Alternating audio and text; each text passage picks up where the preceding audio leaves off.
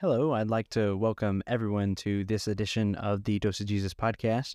I have not made an episode in quite a while, and I think it's best if I start back because I've had a lot of requests to do some more episodes, but as fate would have it, I haven't had much time to do them.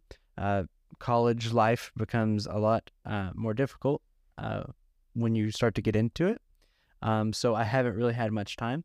But I'm trying to make more time to do it because I think it's been, to some people, a good deal of encouragement. And I think that it's being used by God. Nothing on my part, because this is not something that me driven. Because if it was for me, then I would make a podcast about something other than the Bible. Even though I do enjoy the Bible, I would do it for selfish reasons. But this, I'm doing it for the mission of the gospel, and I do it to take the gospel to places that are unreached, and that has already been done in several different countries. I've tried to heed to the Matthew 28 advice, the Great Commission, to go therefore among all nations, baptize in the name of the Father, Son, and Holy Spirit. That is what I've tried to do. Even though I can't physically be there, I can. My voice can be there, and I feel like it has been to many different countries, and I think it is helping people on their journey with Christ, and maybe even leading some people to the Lord.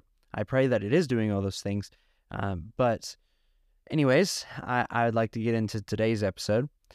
Today's episode is entitled, The God Who Is There, and I get this from a title of a book by Francis Schaeffer.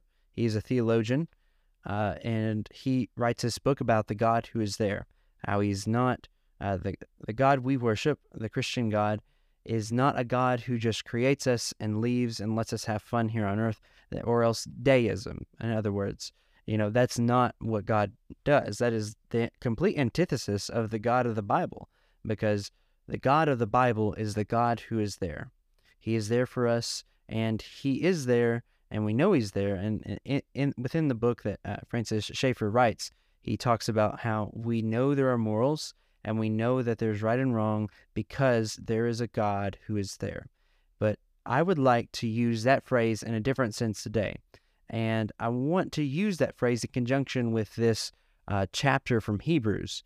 And I'm going to read verses 10 through 18 of Hebrews chapter 2. A lot of people are familiar with this, but I'd like to read this to you so that you can really understand how God is there for us. We'll start now in verse 10. For it was fitting for him, for whom are all things, and by whom are all things, in bringing many sons to glory, to make the captain of their salvation perfect through sufferings. For both he who sanctifies and those who are being sanctified are all of one, for which reason he is not ashamed to call them brethren, saying, I will declare your name to my brethren. In the midst of the assembly I will sing praise to you. And again I will put my trust in him. And again, here am I and the children whom God has given me. Inasmuch then as the children have partaken of flesh and blood, he himself likewise shared in the same, that through death he might destroy him who had the power over death, that is, the devil, and release those who, through fear of death, were all their lifetime subject to bondage. For indeed he does not give aid to angels, but he does give aid to the seed of Abraham. Therefore in all things he had to be made like his brethren, that he might be a merciful and faithful high priest in things pertaining to God, to make a propitiation for the sins of the people. For in that he himself has suffered, being tempted, he is able to aid those who are tempted. So as we see here, we see the God who is there. And more specifically, we see Jesus, who in the likeness of man, who in the Emmanuel form, God with skin on, he comes down to rescue us, to save us. And we all know the story of the gospel, at least most people do, how God had sent his son to the earth. He was born in a manger, just like it was like a humiliating thing for God to do. If we think about it, God, who is God, he is beyond all existence that we know. He's beyond all of our existence.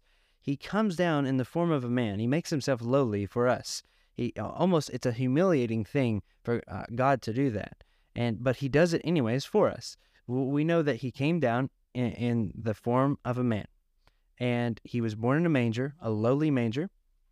And then around the age 30, he began his ministry. And then, 33, we know that we know through those years that he preached the gospel to everyone, the good news of what he had come to do, how he came to save the world. And we know that he came and he died and he rose again. We know that is core to the Christian belief.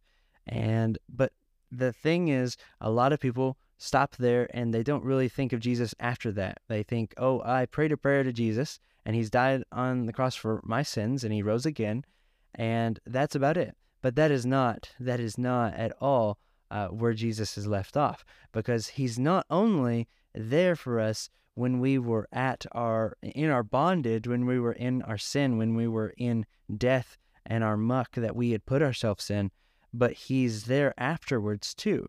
It's just like it says here in verse 15, and release those who through fear of death were all their lifetime subject to bondage. So that's us. We were in bondage, as Paul says, to sin. We were slaves to sin. That's what Paul says in Ephesians, that we were in captivity to it. We were slaves to sin.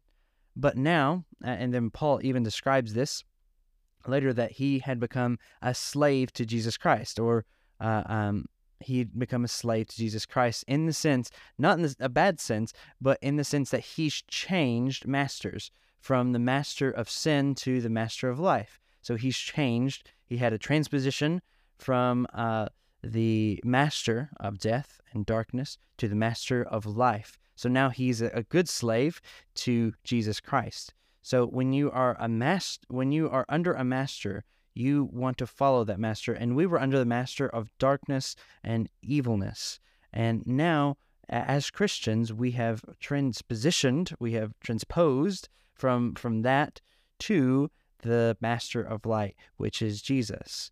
And now we see in verse 16, indeed, he does not give aid to angels, but he does give aid to the seed of Abraham. Verse 17, therefore in all things he had to be made like his brethren, that he might be a merciful and faithful high priest in things pertaining to God, to make propitiation for the sins of the people. Verse 18, finally, for in that he himself has suffered, being tempted, he is able to aid those who are tempted. So now, not only do we have Christ who came to redeem us from sin and to rescue us from the bondage we had put ourselves in, but we have a faithful high priest, a merciful and faithful high priest, it says in verse 17, that has made a propitiation for our sins. And verse 18 says that for in that he himself has suffered, he was tempted, but he is able to aid those who are tempted.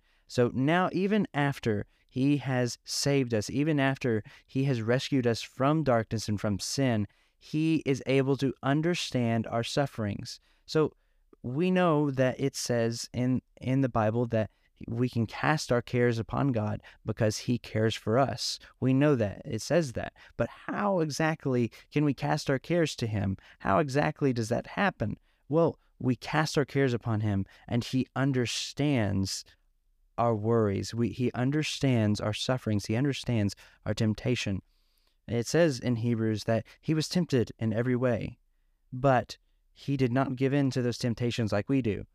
You see, sometimes we will give in to desires that are either bad desires or good desires, and we will give in to them, and that reaps sin. As it says in James, we go from desire to sin to death. That is in chapter 1 of James, how we go from a desire for something, and then that leads to a sin being acted upon, and then sin leads to death, and there we are right at our bondage. We cannot stay under bondage to our sin because we are under our master of light and master of goodness, which is Jesus. But he does not give aid to angels, but he gives aid to the seed of Abraham. Therefore, in all things, he had to be made like his brethren, that he might be a merciful and faithful high priest in things pertaining to God, to make propitiation for the sins of people. For in that he himself had suffered, he was tempted, he is able to aid those who are tempted. So through his suffering, he's able to understand us. You see, I had a great word of advice from my boss one time, and he said, don't just listen to respond, but listen to understand. You see, a lot of people that we go to ask advice, we go to seek wisdom and counsel, sometimes they will just listen to respond. But what Jesus does, on the other hand, is listen to understand. See, when we come to Christ, we know that he has gone through all the sufferings, all the pains, all the temptations that we ourselves now go through. And he is able to understand the pain and suffering we are going through. And this is even an example for us to follow in talking to other people. We must not stay and listen to respond to someone, but listen to truly understand how they feel and how they feel in that moment, and how the suffering that they are experiencing in that moment is leading to pain on their part. We must try to listen. Even though we may not understand, we can try to understand what someone is going through. But overall, we have a God who is there. We have a God who is there for us, and therefore, if he is there for us, we ought to be there for others. We ought to reflect exactly what he does for us. We cast our cares upon him. He cares for us. Let us be burden carriers for other people as well. Not so much so that we burden ourselves so much that we hurt ourselves, but we take others' burdens and we try to understand what they are feeling as well. We know that he cares for us because he is there. He is not the deistic God where he just creates us and leaves and tells us to have fun. You see, he is the God who is there.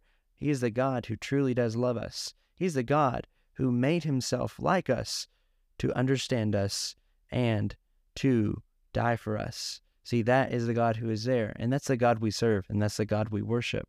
This is the God we are talking about right now, and he's the God who is there. He's the God who is there for you right now in this very moment. It says, for in that he himself suffered, being tempted, he is able to aid those who are tempted as well. No matter what you are going through, no matter what suffering, no matter what temptation you may feel, he understands it. And he is there. And he is there for you always.